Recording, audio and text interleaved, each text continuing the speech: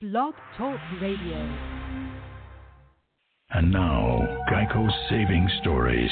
Russell Burton closed his laptop, having just switched his car insurance to Geico. He didn't think much of it until... Savings were everywhere. My pockets, wallet, bank accounts. It was like the savings were following me. Following, indeed. All because of an innocent 15 minutes on Geico.com. I feel like I'm never alone. Geico. Spend 15 minutes and 15% or more in savings could be following you. I got to talk. I got to tell.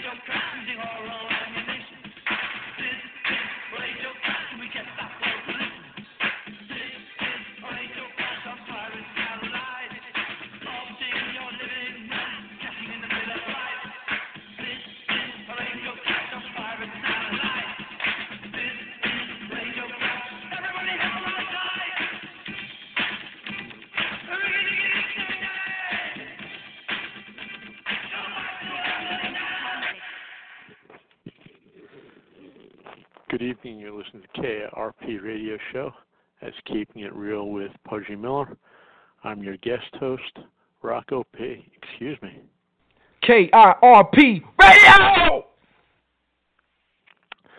Tonight we will be discussing the impeachment, if it is an impeachment, if those articles are never delivered to the U.S. Senate. If you want to chime in, I will get you on the air, 619-638-8559, 619-638-8559. There's a lot to cover in this story, so let's dive in. Rob Nadelson is a senior fellow in constitutional jurisprudence at the Independence Institute in Denver. He's also a constitutional historian and a former constitutional law professor. He wrote a book called The Original Constitution, What It Actually Said and Meant. That's one of many books I own that I have not read cover to cover. Nadelson wrote a brief piece about the impeachment and just basically what was left out when the four experts testified before the House. Pretty much that was the essence of his piece. He said, this short essay does what the House Judiciary Committee's panel of expert witnesses didn't successfully do. First, it explains the meaning of the Constitution's high crimes and misdemeanor standards. Next, it discusses how the standard applies to President Donald Trump's interactions with Ukrainian President Volodymyr Zelensky. Finally, it details the kind of evidence the House Judiciary Committee should gather to determine whether the president committed an impeachable offense. Many phrases in the Constitution, such as necessary and proper, privileges and immunities, and convention for proposing amendments, carry specialized 18th century meanings not obvious to the modern reader. Recall that most of the leading founding fathers were lawyers, and the Constitution is a legal document. Some of these phrases derive from 18th century law. Therefore, to understand them, you have to consult 18th century legal materials in addition to better-known sources such as the 1787 Convention debates or the Federalist Papers. Unfortunately, most of the scholars called by the House Judiciary Committee to address the meaning of high crimes and misdemeanors were not able to do so accurately. According to the authoritative Westlaw database, 2 of the 3 Democratic-appointed witnesses have published no scholarly work on impeachment. Their specialties are in other areas. None showed any familiarity with 18th century fiduciary standards, which, as explained below, are part of the law of impeachment. All the witnesses voted against Trump, and several have been involved in anti-Trump activity. Therefore, it's not surprising that except for Professor Jonathan Turley's heavily footnoted 53-page written statement, the testimony was biased and superficial. What is the standard? Impeachment law isn't for amateurs. It rests on English parliamentary history extending at least as far back as 1300s. Furthermore, impeachment standards evolved over time. To understand the Constitution rules, we must know what the standards were when the Constitution was adopted. We can do so by consulting 18th century parliamentary records and legal materials. Here are some of what they tell us. The term high crimes means approximately felonies. The phrase high misdemeanors refers to what the founding generation called breach of trust and what modern lawyers call breach of fiduciary duty. Fiduciary duties are the legal obligations imposed upon those who manage the affairs of other people, bankers, corporate executors, accountants, guardians, and so forth. In broad outline, fiduciary law when the Constitution was adopted was similar to what it is today. House Democrats have struggled to define Trump's alleged offense. Again, what are the crimes? What's the specific high crimes or misdemeanors? Initially, they described it as quid pro quo. We'll talk about that later.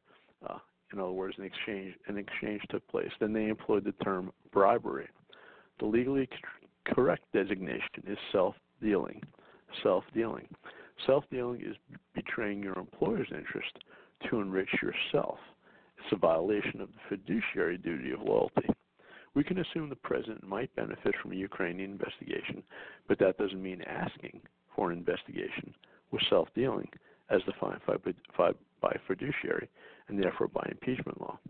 There's nothing unusual or improper about a president asking a recipient of U.S. foreign aid to address corruption. And others, such as the foundation, forget the name of Libertarian think tank.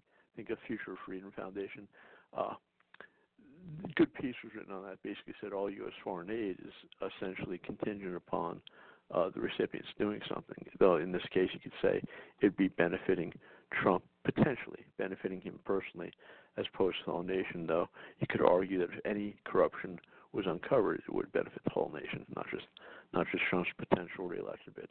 In any case, there's nothing unusual or improper about a president asking the recipient of U.S. foreign aid to address corruption. Getting back to Nielsen's piece, as for seeking political advantage, if we punished every politician who did that, they would all be swinging. Similarly, to decide whether Trump engaged in impermissible self-dealing, we need testimony about how other officials conduct themselves. We know, for example, that then Vice President Biden explicitly made aid to Ukraine conditional of hiring a Ukrainian prosecutor. Now, Nathan says if that conduct wasn't impeachable, I don't believe it was. I believe it was. We'll look at that later. A 3-month. The other thing that's amazing about this is that when you talk about D.C. politics, I've said this before on the show, it's largely smoke and mirrors. It's a lot of acting, really. It's a lot of acting. Let's see, we have a caller here. Hey, good evening. You're on the show. May I have your first name and what state you're in? Hey, this is Bianchi. How you doing? Good. Have I talked to you before? From? Midwest. Yeah, absolutely. Okay, yeah. How's it going? It's been a while. Yeah. Well, I guess we're talking about on the impeachment. Technically, absolutely. If I knock on your door and you open the door, I say, this is a warrant for you to appear in court tomorrow morning. And I turn around and walk off. You close the door, go sit down at the table, open up the paper, and it's blank on both sides. Is that a warrant? I would probably say no. Yeah. So have anybody seen these articles? How we know anything on them? And she have gave them to the Senate. Another thing I want to say. No. Go ahead. They've been talking about impeaching Donald Trump even before he was elected in 2016. Yep. And also after he was inaugurated. Yep. And it ran the gamut from Russia collusion with Mueller report, Stormy Daniels, golden showers, and so on and so on and so on. All right. Even in 2018, you had a congressperson in Michigan, in John Conyers' old regime spot, to leave. When she was elected, she's reported as saying in front of her kids, we're going to impeach this MF now, don't you know? Yeah, I remember that. Yeah, okay. It's on video. Yeah. Now, here's the thing. What were they going to impeach him on? Why is it that now one of the articles has to do with the Ukraine, something that occurred in July 2019? Well, if that's the case, where are the things that they were going to impeach him on before he was even elected? Yeah. Well, you make a good point. I mean, you kind of see where I'm going to go, where I'm going to eventually go with the show, that it's blatantly political. It's blatantly You're political. right. In other words, you can say anything is political, but this is the deal. It's kind of what happened with Clinton, the same level, because then the Republicans controlled the House, the Democrats controlled the Senate. Clinton was, less of a showman than Trump, but he was intoxicated. He knew the Senate was going to do anything. The only difference, of course, is that Bill Clinton did lie under oath, so that was more serious. But you're right. I mean, at this point, we haven't seen them. They haven't delivered them, and that's also, you get into another area that's completely hilarious. So now the House is trying to manipulate the process by saying, well, we don't want to deliver them unless we know how the Senate's going to do it. It's like, okay, you're not in the Senate, so your job is to deliver the articles. Where do you get the idea that you want to decide you're not going to deliver them unless you know how the Senate's going to view them? And there's a lot of things that could happen. I think the two things is they could quickly dismiss him, or they could have a trial and then obviously, humiliate Biden and the son. I think, Biden's probably not going to get the nomination anyhow. But the point is, obviously, if the Republicans controlling the Senate want to have a trial, it would be hilarious. It's all theater, though. I mean, they knew this. The Democrats knew this theater. From day one. They knew it from day one. I don't trust Roberts presiding over that neither. I really don't trust him after Obamacare with his famous butt. Well, Of course, it's all fake. It's all fake, though. In other words, they knew this. They knew this. This was all scripted, just like a reality TV show. And it's like what Paul Manafort said about Trump when he was running. He says, running for the president is the ultimate reality show for him. This is all fake. They knew it from day one. You know what Trump said last week that really put a lug in it? He said he's going to open up mining industry here in the United States. And what area did he put emphasis on? Come on, you heard him. What mineral? No, I didn't. Honestly. He said uranium. All right. So what did you draw from that? Wait a minute. Was not Hillary working with a Russian outfit on getting them permits to mine uranium in the United States? You remember that? What is it called? Uranium 1 or something like that? Here's the question. There's so much criminality. There's so much criminality the Clintons were involved in. I can't remember all of it. How is it that a Russian company can come from Russia all the way over to the United States and can efficiently, economically mine uranium, whereas United States companies can't do it? Until probably Trump lifted these regulations. Was she going to make sure that they didn't have to abide by the regulations? Yeah, it's one of those things we'll never know. I mean, with Hillary, to me, the most amazing thing, again, seeing how the whole two-party system is basically, as Gerald Salenti would say, it's politics is acting for ugly people. Though I could say, Trump obviously isn't as ugly as Hillary. But the whole thing is fake. Think about the emails. People have gone to jail for like one photo and one email. And once there's thousands and nothing happens. There's something going on here, man. I tell you. It's mind blowing. Hey, and you know they're starting in the bar, and DOJ is going to start criminal investigations here. I think they announced. Nothing's going to happen. Nothing's going to happen. You don't think so? Happen. Trust me. No, well, we have to see.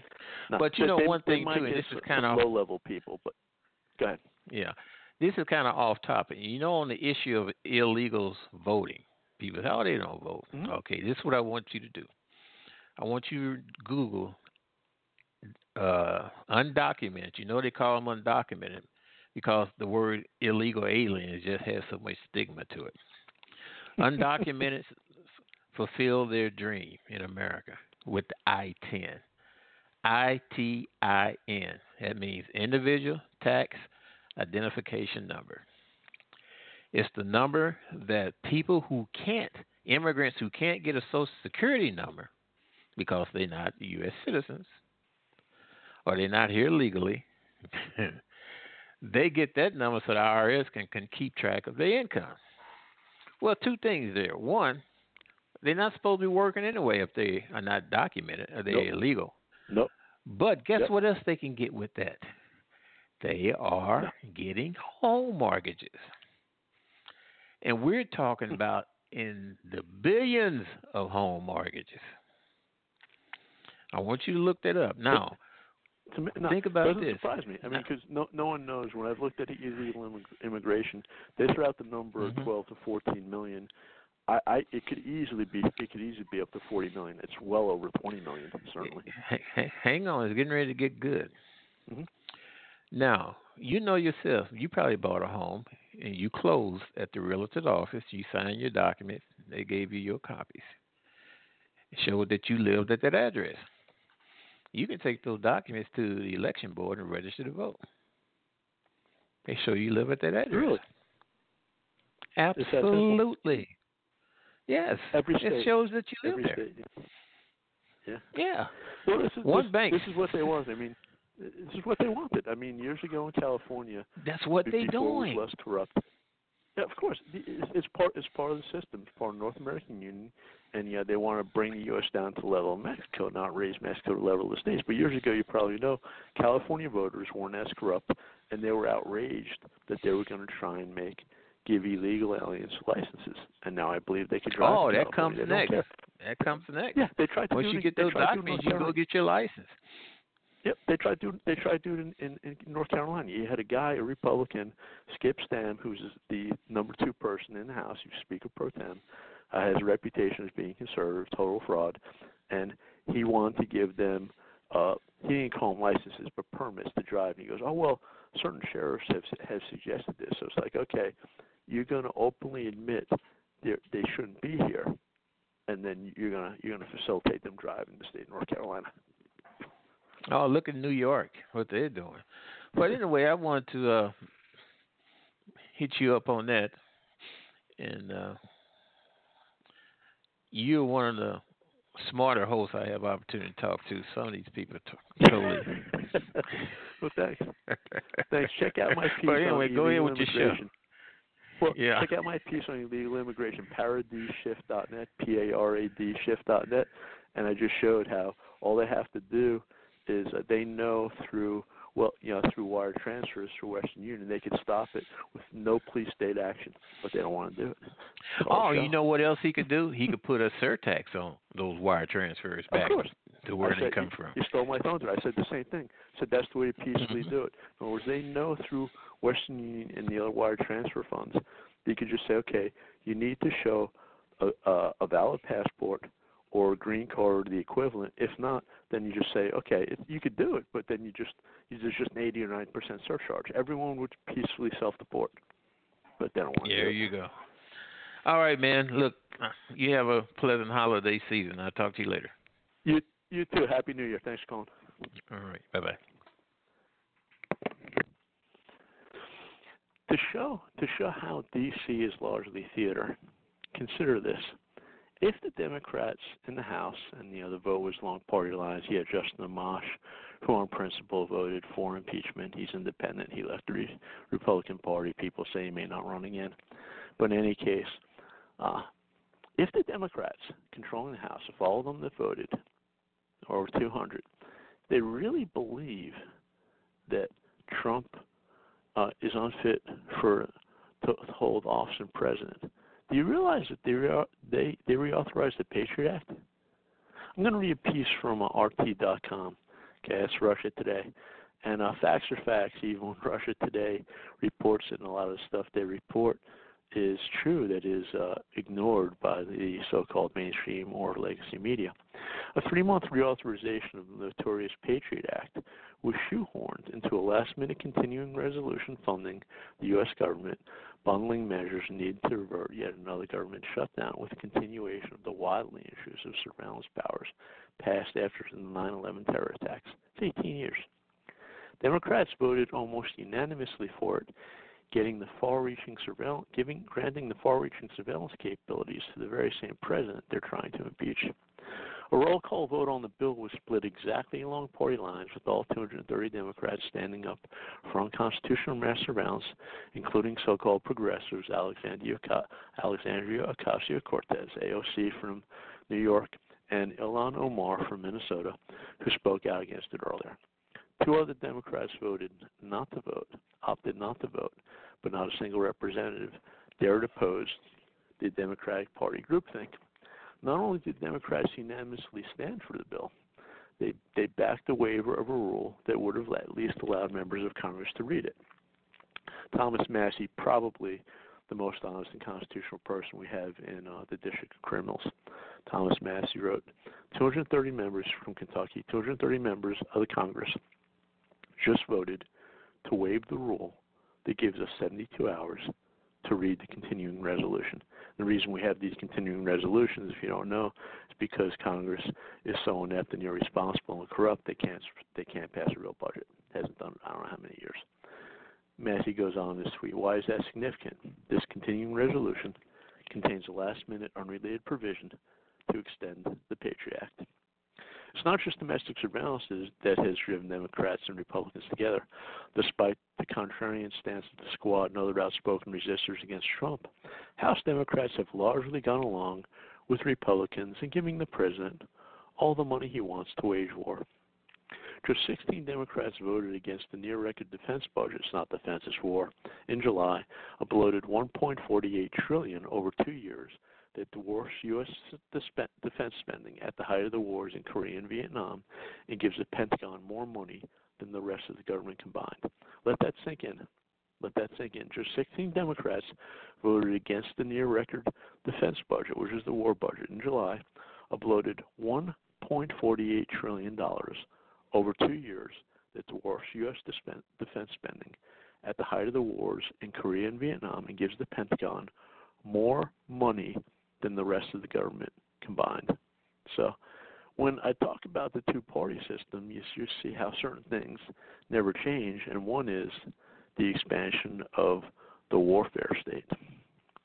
Nor is Tuesday's vote, getting back to the rest of today's piece, nor is Tuesday's vote the first time Democrats have voted with or to the right of their colleagues across the aisle to back domestic surveillance programs, despite casually comparing Trump to Adolf Hitler and other fascist boogeymen. Why do they do that? Because it's all a show. Even the creators of the Patriot Act didn't expect the post-9/11 police state to last forever, and included a sunset provision that would have allowed the bill to expire. Now that was thrown in. That was then Congressman Bob Barr from Georgia threw that in, and that's why he voted for it. And then he said, in retrospect, he shouldn't have voted for it. Ron Paul did, very simply stating, "I'm not going to vote for something I can't read," because I threw it down. It was written by John Yoo, Vietnamese guy from Vietnamese background. It was written by John Yoo under the Bush administration, W's administration. They threw it down, had it all prepared, just like the DHS, Department of Homeland Security. That was all created, and after 9/11 happened, they just rolled it out. It was all pre-planned. So that is true. There was a sunset provision, but they continued to renew it. With impeachment in full swing, mainstream media carefully avoided using the phrase Patriot Act in their coverage of the vote, aware that the measure that allowed the government to treat citizens like terrorists doesn't have many fans. Yes, the Patriot Act considers you as a U.S. citizen, you're guilty until proven innocent, and to show that impeachment, once again, is complete and total fraud and more of District of Criminal Theater. Why, if the Democrats really believe Trump is not suited to be president, why would you give him those powers?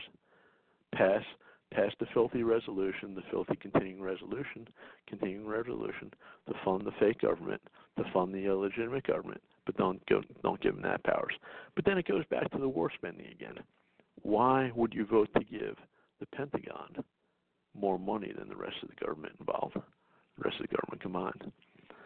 Because it's all fake. It's all fake. That's why they do it. It's all theater. And, there's more facts beyond that. Interesting, here's an interesting piece from Joaquin Flores. This was at Strategic Culture. Didn't agree with all of it, but had a few good points.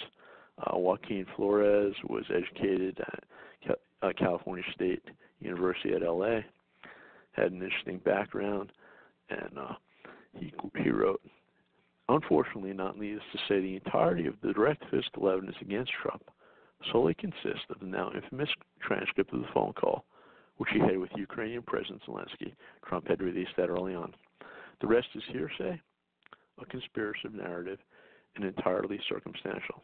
As this author has noted in numerous pieces, Biden's entire candidacy rests precisely upon his need to be a candidate, so that any normal investigation into the wrongdoings of himself or his son in Ukraine suddenly become the target persecution of political opponent of Trump." Why do I also say it's more DC theater?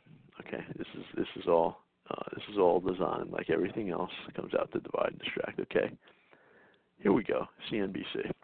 House Speaker Nancy Pelosi. This is on December 20th, a few days ago. House Speaker Nancy Pelosi on Friday invited President Donald Trump to deliver a State of the Union address on February 4th. Trump accepted Pelosi's invitation, a White House spokesman said later Friday. The invitation suggests that despite the bitter partisan divide over the impeachment process, Pelosi seeks to avoid repeating the prior year's political fight when the annual address was used in a game of political tug-of-war amid a government shutdown. Okay, that is all That's all mind control there. This invitation suggests that despite the bitter partisan divide over the impeachment part, think about how insane this is. If you're Pelosi, and that means you would be, just like most vast majority of people in Congress, that means you'd be a wicked, filthy, lying, corrupt person. But you're Nancy Pelosi, and you allegedly, altruistically, sincerely, legitimately, truly believe that Donald J. Trump should be impeached. Should be removed from what you've impeached him. You should remove him from office. Why would you give him the opportunity to address the nation? Because it's fake. Pelosi was quoted in the CNBC piece, "In the spirit of respecting our Constitution, I invite you to deliver your State of the Union address before a joint session of Congress on Tuesday, February 4th, 2020, in the chamber of the U.S. House." Okay, in the spirit of respecting our Constitution. Okay, but if you believe Trump to violate his office of the Constitution, then why would you ask him to deliver that speech? Less than 2 days before Pelosi sent her State of the Union invite, the Democratic-led House voted to impeach Trump on articles of abuse of power and obstruction of Congress, or so we're told. Those two articles in his dealing with the Ukraine. Interesting. You look at the State of the Union. What's mentioned, Article 2, Section 3, says all presidents shall from time to time give to the Congress information of the State of the Union and recommend to the consideration such measures as he shall judge necessary and expedient. Right. I like the Articles of Confederation much better.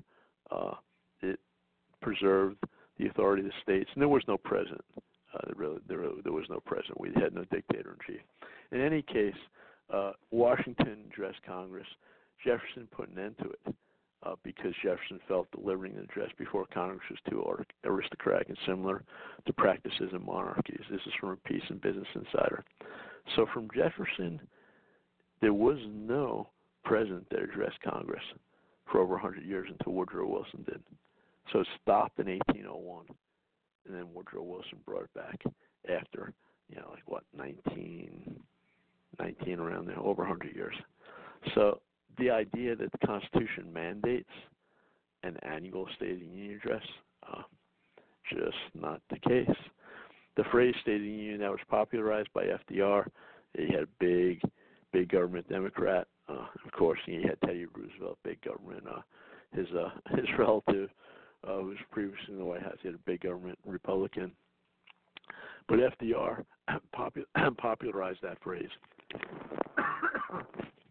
State of the Union, and then Harry Truman officially named the speech a State of the Union address. And of course, that's post World War II. Now we're in the warfare. We're in that welfare warfare mode in the U.S.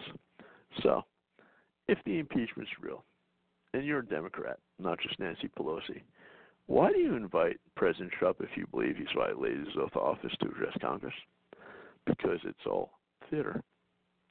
Let's talk about the background of this. Let's talk about the background of the USA and the Ukraine. There's been a lot said about quid pro quo. Going to get into that. Quid pro quo. Something given or received for something else also.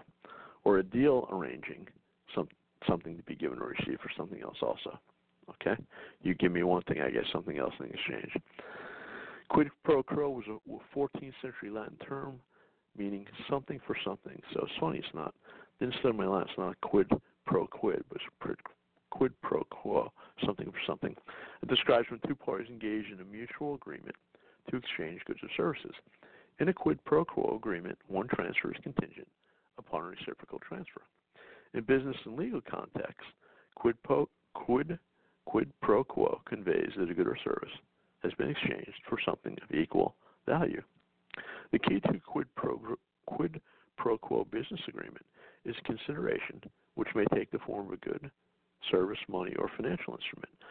Such consideration is equated to a contract in which something is provided and something of equal value is returned in exchange. Without such considerations, a court may find a contract to be invalid or non-binding. Okay? Invalid or non-binding. Okay, so we get back, I had mentioned in past when I was quoting that piece by Nielsen, as far as what did Trump do that was an impeachable offense, okay? According to Nielsen and Hunt, House Democrats have struggled to define Trump's alleged offense. Initially described as quid pro quo, then they employed the term bribery. And then they also want to talk about the legally correct designation would have been self-dealing, when you benefit yourself at the expense of the government in a financial way, when you benefit yourself. So you might be able to say, okay, it would be then if you politically would advance yourself at the expense of the government. So then that's interesting too, because you could say, okay, if a sitting president used foreign aid to advance his own political interests, would that be at the expense of the government? No, you say at the expense of a potential candidate who's running against, but not the government. But it wasn't quid pro quo. That's why they then started saying it was bribery, and it wasn't bribery. He wasn't charged with bribery.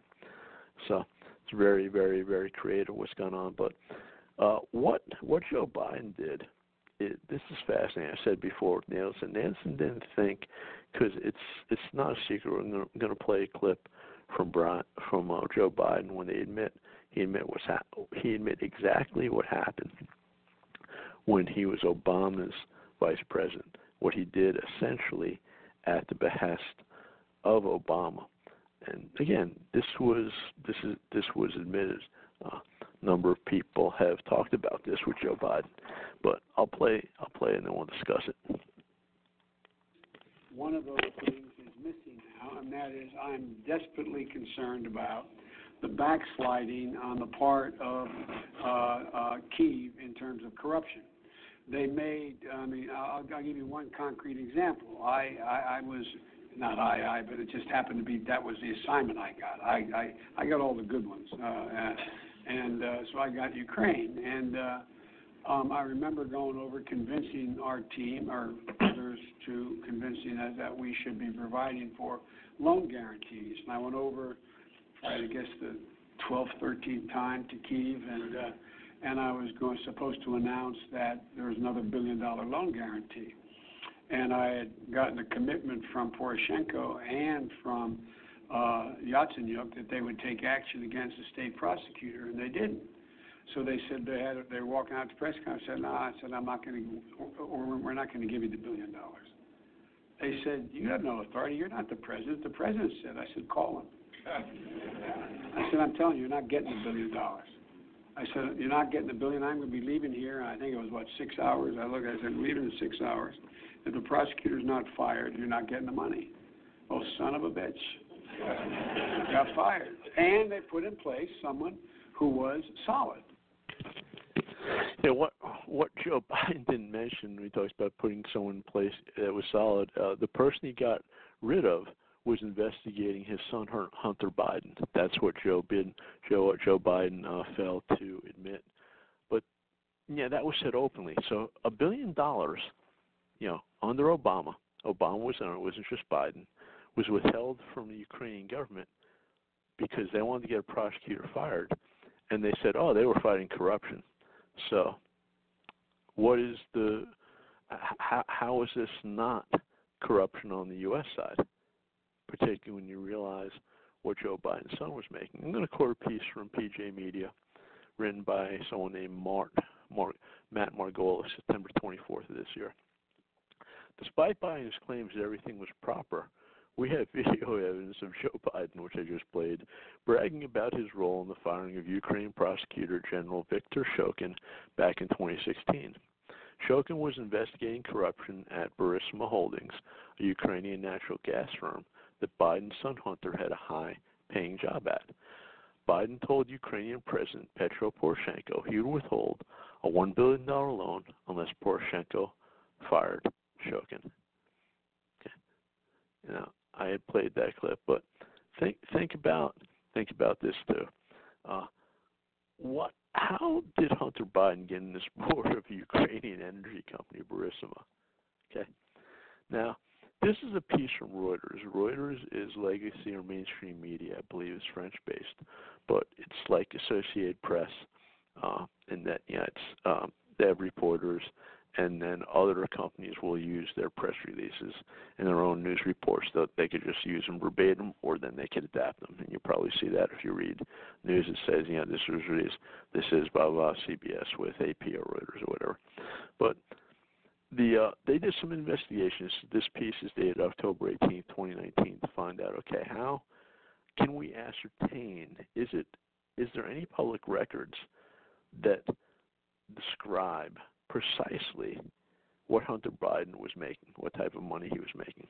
And again, as I've already said, it begs the question that how did Biden's son get this job? Which is a very, very interesting question, and that raises other related questions. How is he qualified? Okay. Specifically, the records show 18 months in which two payments of $83,333 per month were paid to Rosemont Seneca Bohai for consulting services. The two sources said that one of those monthly payments was intended for Hunter Biden, and one for Archer. Reuters was not able to independently verify the authenticity of the documents or how much money Hunter Biden received. Trump, who's known to exaggerate at times, said it was $100,000. But one of the sources said prosecutors obtained the payment records in the course of one of their investigations into Burisma related to activities at the company prior to Archer and Biden's appointments to the board. A Ukrainian lawmaker released copies of the records at a conference for news media last week. A lawyer for Archer didn't respond to a request for comment. So if those figures are legit, Hunter Biden was paid just over $1.58 million for 18 months of wherever he did that was somehow defined as work. Do you hang with anyone, or even know anyone who knows anyone that basically gets paid for honest work that would make over $1.58 million for a year and a half of work? Probably kind of interesting. What was that consulting that Hunter Biden was involved in? And if the Senate does want to get into more D.C. theater, and they do have a full trial, it would be extremely entertaining to see Hunter Biden answer those questions. Yes, it's the same Hunter Biden who fathered an illegitimate child with a stripper. But I'm glad he's still with his wife. I'm glad they worked it out. There's background here, okay? We start talking about Joe Biden. We talked about Obama and this $1 billion that was withheld from Poroshenko. Do you realize that the U.S. government helped fund the Color Revolution, and they basically funded a coup d'etat in Ukraine to overthrow a legitimate, democratically elected leader? Do you realize that? Okay, I'm going to play a clip from someone named Victoria Nuland. Under Barack Hussein Obama, a.k.a. Barry Soetoro, he grew up in Indonesia most of his life. He's Barry Soetoro. That was the name of his stepfather who adopted him, and then he got reinvented later in life as Barack Hussein Obama. But Barack Hussein Obama, a.k.a. Barry Soetoro, and his administration, Victoria Nuland was the Assistant Secretary of State for European and Eurasian Affairs. And she makes an admission in this speech about how much money the U.S. poured in. This goes back to the Press Club, December 13, 2013. This reveals how much the U.S. paid through NGOs, allegedly non-governmental organizations, to undermine the legitimate democratically elected government in Ukraine, and then replace it. It's amazing. Again, so I'm going to play part of this clip here.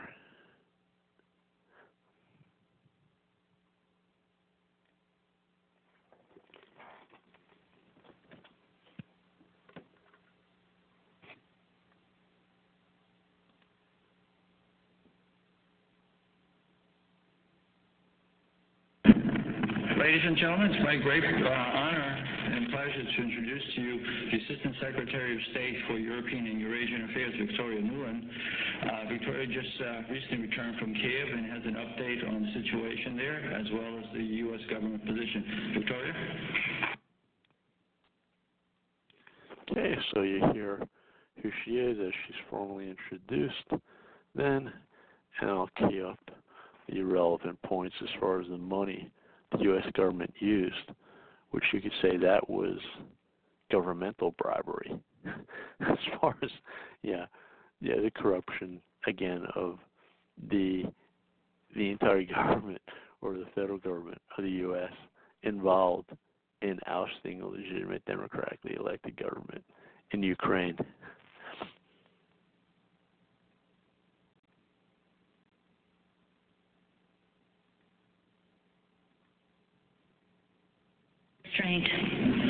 Since Ukraine's independence in 1991, the United States has supported Ukrainians as they build democratic skills and institutions, as they promote civic participation and good governance, all of which are preconditions for Ukraine to achieve its European aspirations. We've invested over $5 billion to assist Ukraine in these and other goals that will ensure a secure and prosperous and democratic Ukraine. You catch that? The U.S., she said in broad daylight at this symposium, standing behind a podium where you see ExxonMobil and Chevron, GE, who's involved. In broad daylight. She's saying, I think it was daylight. Might have been at night. But she told the world $5 billion that the U.S. put in. Again, it had nothing to do with democracy because the color revolution undermined and caused a coup to replace a legitimate democratically elected president. So that's the background of this whole Ukrainian thing that a lot of people just ignore. This is the background. This is the geopolitical background of how dirty things were, and particularly how wicked it was that the U.S. government did that. Okay? But everything's always for democracy. But then why do you spend $5 billion to undermine a legitimate democratically elected government? Remember, this is what she said. Since the declaration of Ukrainian independence in 1991, the U.S. supported the Ukrainians in the development of democratic institutions and skills in promoting civil society and a good form of government, all that is necessary to achieve the objectives of Ukraine's European aspirations. Okay, and that's also U.S. code speech. That's, you want to interpret that. They want to see Ukraine join NATO, and Russia has said if that happens, Russia will consider that an act of war. Why? Look on the map. Ukraine is right next to the border of Russia. During the height of the Cold War, the line of demarcation was the divided city of Berlin. How would the U.S. react if Russia caused a revolution, spent $5 billion and caused a revolution to overthrow the government of Canada or Mexico? How would the U.S. react? Victoria Nuland went on to say openly, we have invested more than $5 billion to help Ukraine achieve these and other goals. And that Nuland said the U.S. will continue to promote Ukraine to the future it deserves.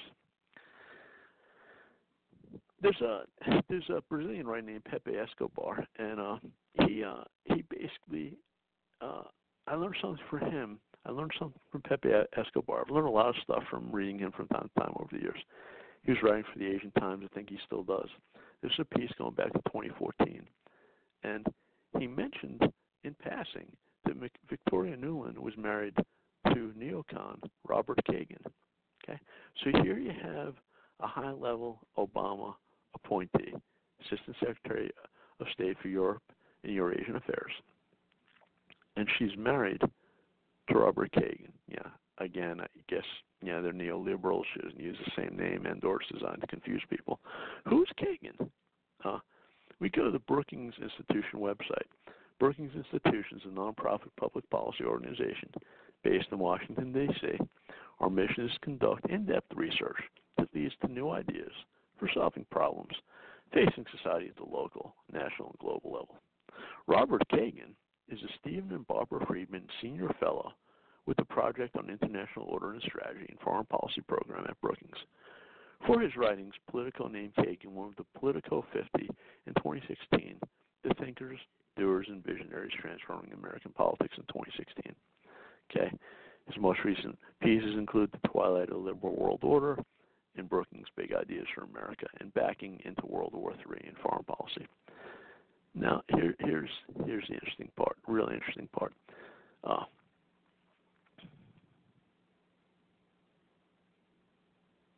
Kagan served in the State Department from 1984 to 1988. Okay, do you remember your recent American history?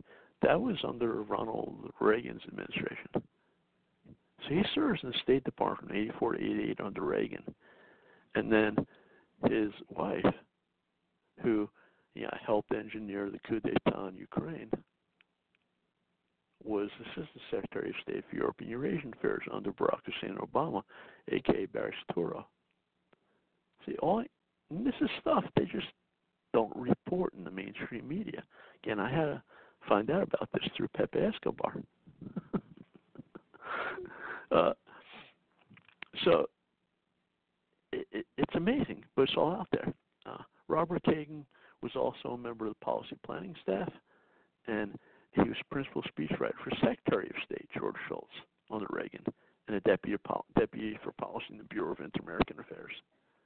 Okay, his affiliations now: Foreign Policy Initiative board member, Lee Speaker's Bureau speaker, Washington Post multi-columnist, CIA's favorite newspaper, Washington Compost, Working Group on Egypt co-chairman. Okay, if this whole impeachment debacle, if it was real, once again, why did the House include the draconian Patriot Act powers? Why would they give those powers to a president if they actually thought he wasn't fit to hold the office? Then, and I mentioned, why would Nancy Pelosi officially ask Trump to deliver a State of the Union address before the Senate even considers the articles of impeachment? If they go by the working timeline, it's all going to be done. It's all going to be over before the State of the Union. See, it's all theater. It's all designed to divide and distract. So we don't think about the Patriot Act. We don't think about what's 1.4, what is it, trillion, whatever. The money that's going towards the Pentagon, that's more than the rest of the government. They don't want you to think about that. The New York Times had a great quote here. Here's some good mind control. Quote, the invitation from Speaker Nancy Pelosi was notable because the president had lobbed insults at her in recent days for leading the House to approve 2 articles of impeachment. That was notable because the president has lobbed insults at her in recent days for leading the House to approve 2 articles of impeachment. Well, no, it's not notable for that at all because, Donald J. Trump lobs insults pretty frequently. I don't think he could live without Twitter, which largely exists for him to insult people, friends and foes alike. But it's notable because it makes a complete mockery of the impeachment. There's no integrity to the process. If the Democrats, and Pelosi in particular, thought Donald J. Trump didn't deserve to be president, why would you invite him to do that? But they know it's going to happen because it's all fake. As already mentioned, what crimes were committed by Donald J. Trump? Okay, they say, we haven't seen him yet, but they say it's obstruction of Congress. And again, that begs the question: obstruction of what? Of Congress. In other words, in order for an impeachable offense to be a high crime or misdemeanor, can you deal with the idea of misdemeanor being fiduciary, breach of fiduciary trust, as I mentioned from Nielsen's piece, or a high crime, a felony? How was obstructing Congress? What was Trump obstructing Congress from? And what is the corruption, particularly when Biden admitted to the world $1 billion was withheld from Ukraine at the behest of Obama because they wanted a prosecutor fired, and that prosecutor was investigating his son Hunter Biden. That Biden didn't conveniently mention that little form he had there for the Council on Foreign Relations. That's part of the real deep state, incidentally. We talked about the CFR. Democrat or Republican, look at how many secretaries of state have been members of Council of Foreign Relations. Okay, vast majority. That's part of the real shadow government. Council of Foreign Relations members: Hillary Clinton, as well as Dick Cheney. Hillary Clinton, you probably knows a Democrat. Dick Cheney, you probably knows a Republican. That's part of the real deep state. In any case, I'm going to play this. I'm going to play a video, and this puts in context as far as as far as what are the real crimes? How should we look? What would real crimes look like? In other words, what did Trump do, or what are there crimes out there that other presidents have committed that basically have gotten a pass on? It's about 6.5 minutes. President Donald Trump was just impeached. And no, it was not because of the supposed Russia collusion, which is all that we've heard about over the last 2 years from the sold-out media, which, by the way, has proven to be false.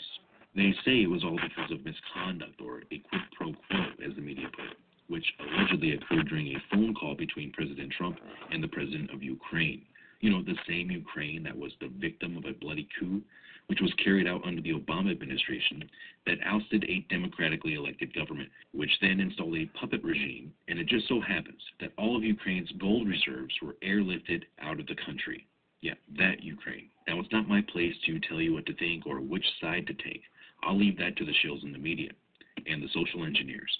It's my job to point out the ridiculous level of hypocrisy and bullshit that we are surrounded by. Now, here's an example of a quid pro quo. The perfect example, in fact, of what they're trying to impeach Trump for right now by current presidential candidate Joe Biden. In this clip, Joe Biden speaking at the Council on Foreign Relations and bragging about how he threatened that the U.S. government would withhold $1 billion of aid money, quote-unquote, from Ukraine if they did not fire a prosecutor which was investigating Joe Biden's son, Hunter Biden. If the prosecutor's not fired, you're not getting the money. Oh, son of a bitch. Got fired. And they put in place someone who was solid. Now, truth is, folks, I'm not a Trump supporter, and I have no political affiliation. I just call it as I see it. And honestly, there have been many presidents throughout history and other members of government who actually deserve to be looked at and investigated. Now, here are a few examples of actual impeachable offenses and or crimes committed by U.S. presidents. President Obama's weaponization of the IRS, illegally targeting his political opposition. Here, domestically, targeting American citizens. Obama's Fast and Furious scandal, where the U.S. was caught red-handed supplying Mexican drug cartels with thousands of military-grade weapons, which was inexplicably tied to the death of a U.S. Border Patrol agent. The Obama administration funding, training, and arming of terrorists to destabilize foreign nations to justify U.S. intervention in illegal wars abroad, completely illegal and considered to be war crimes. So with the additional steps I ordered last month, we're speeding up training of ISIL forces, including volunteers from Sunni tribes in Anbar province. President George W. Bush, who began the war on terror in response to 9/11. The war on terror has caused the deaths of countless innocent civilians, including those killed by drone strikes, not to mention these so-called enemy combatants who were brutally tortured, and there was no judge, no jury, no trial. They were just tortured, many of them killed. This absolutely defies international law and is considered a war crime. Let's put it this way, money trumps peace sometimes. Now, his father, George H.W. Bush, was the former head of the CIA. Now, Bush is also guilty, in my opinion, and many others, for many war crimes and human rights violations. Bush aided Reagan's efforts in aiding genocidal dictatorships in Nicaragua and Guatemala. He also helped Reagan illegally sell arms to Iran. He helped Reagan support Iraq, and then later did a 360 and invaded the country. Thousands of civilians were killed, and vital infrastructure was destroyed. War criminal. Lyndon B. Johnson expanded the Vietnam War, which ultimately killed millions of people. Many of them were civilians, and a lot of these deaths included chemical weapons. That country and its people are still being affected today from the Vietnam War. Not a phone call. President Ronald Reagan illegally sold weapons to Iran, and he secretly supported Iraq, in addition to funding brutal South American dictatorships in order to prevent the flow of communism, supposedly. On top of all that, Reagan actually was charged for war crimes. He was just never prosecuted. President Bill Clinton placed crippling sanctions on Iraq, which was estimated to kill around 500,000 Iraqi children. He also continued Bush's policies of indiscriminately bombing Iraq, including the bombing of hospitals.